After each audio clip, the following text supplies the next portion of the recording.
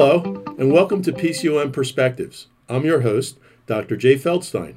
February marks American Heart Month, and we're marking the occasion with Kathy Hatcher, Associate Professor of Neuroscience, Physiology, and Pharmacology. Dr. Hatcher studies the molecular and cellular mechanisms of normal cardiovascular development in order to pinpoint abnormal processes that cause congenital heart defects, which occur in about 1% of live births worldwide and have been linked to a higher risk of cardiovascular disease later in life. Her work has led to the discovery of proteins that are instrumental in the binding of cells during heart formation in the embryo, and has earned her grants from the National Institutes of Health and the American Heart Association. Welcome, Dr. Hatcher. Thank you, Dr. Feldstein, for having me here. Dr. Hatcher, what are congenital heart defects and how are they caused and why is it important to study them? Well, congenital heart defects are abnormalities that occur during embryonic development that change the structure of the heart. And these structural changes can cause changes in heart function at suboptimal levels. So this can lead to cardiovascular disease affecting postnatal or adult cardiovascular function. So if the structural change is quite severe, it can affect the quality of life of the embryo and its ability to survive within the womb. So scientists have studied the heart's structure, development, function for a number of years, and we know that expression of certain genes are integral to normal embryonic development. Given the fact that the heart is the first organ to form in the body, miscues in gene expression can be extremely detrimental to heart development. So the timing and location of gene expression is very important because these genes provide cues for the various cell types of the heart to form properly. So it's important to study heart development because it gives us insight into why congenital heart defects occur and also provides us with avenues to research to prevent their occurrence. In addition, this information is likely to be helpful in regeneration of adult cardiac tissues following an injury such as an ischemic event that would likely occur with myocardial infarction. What are the most common congenital heart defects that we see here in the United States?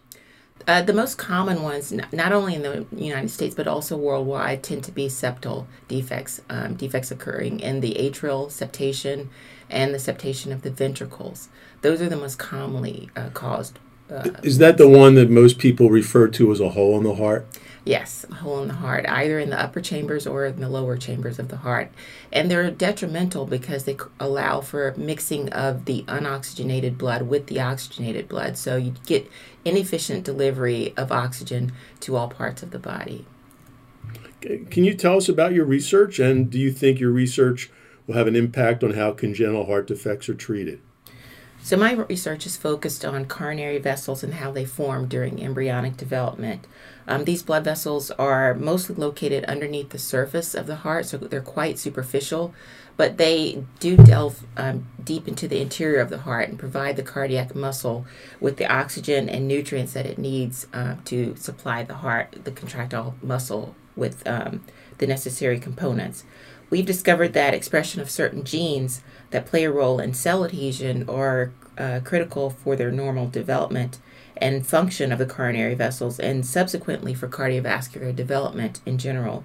And the inability of the heart tissue to survive is caused by malformation of development of these coronary vessels.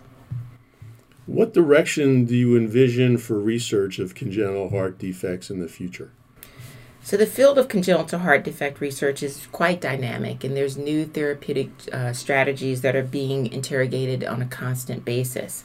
In the past, doctors have relied heavily on corrective surgeries to treat these congenital heart defects, and that's been at the forefront of a solution for a long time. But there's still a large number of patients who deal with long-term morbidity and mortality. So one idea that's being bounced around right now is the idea of cell therapy to promote tissue regeneration. So heart regeneration occurs in all mammals, including humans, and humans have the highest ability to regenerate tissues during the postnatal period, and this ability declines with age. So therefore, stem cell therapies in patients with congenital heart defects is a viable option for therapeutic treatment. But the success of this approach hinges on scientists identifying the right combinations of molecules and genes to use and being able to deliver them using the correct matrix. So that's where we are right now with that research. Is there any research on genetic editing from a congenital heart defect perspective? Yes, there is. And you may have heard about CRISPR gene editing, in which you're able to sort of correct a piece of a gene that may be affected by a mutation. You can correct that in the animal and hopefully reverse some of the detrimental effects that you're seeing on cardiac function. Has there been any experimental animal models where they've been able to do that to kind of treat and correct congenital heart defects in the animal model? Well, not necessarily on congenital heart defects, but some have been done on skeletal muscle defects. Some types of myopathies have been corrected using that approach, such as muscular dystrophy. Well, thank you. Okay. Well, I do have a few questions for you, Dr. Feldstein. As a former emergency medicine doctor, did you have to deal with many cardiac events that stemmed from congenital heart defects?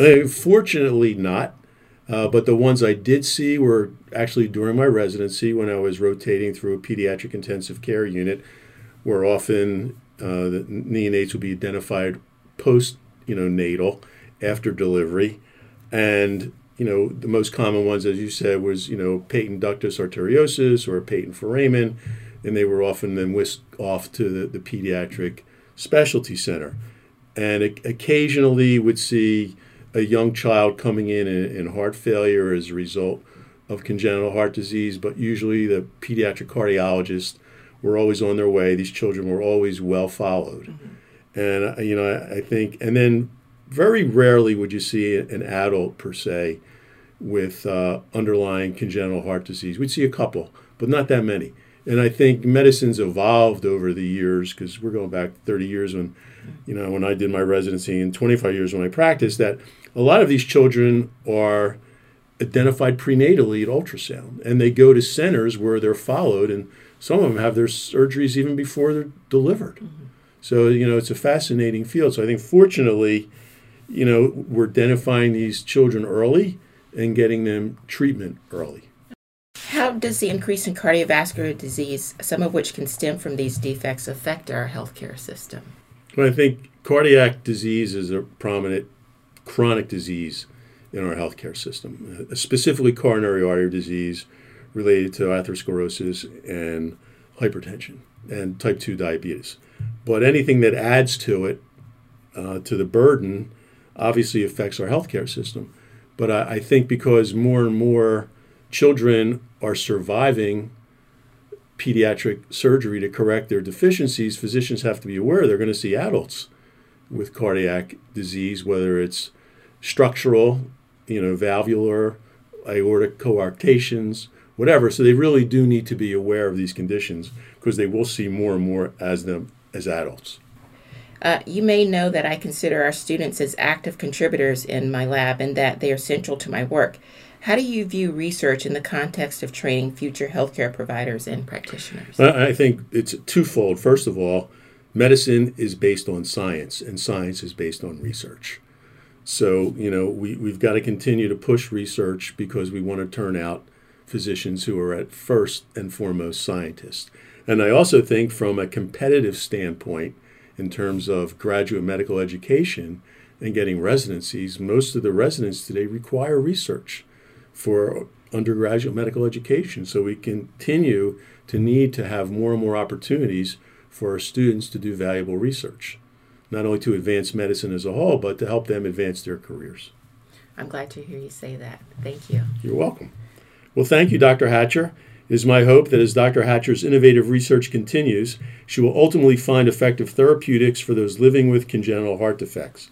In the meantime, it's important that all of us, whether we have a defect or not, take steps to ensure we're living a heart-healthy lifestyle. This includes eating heart-healthy foods, getting exercise, getting enough sleep, and abstaining from smoking.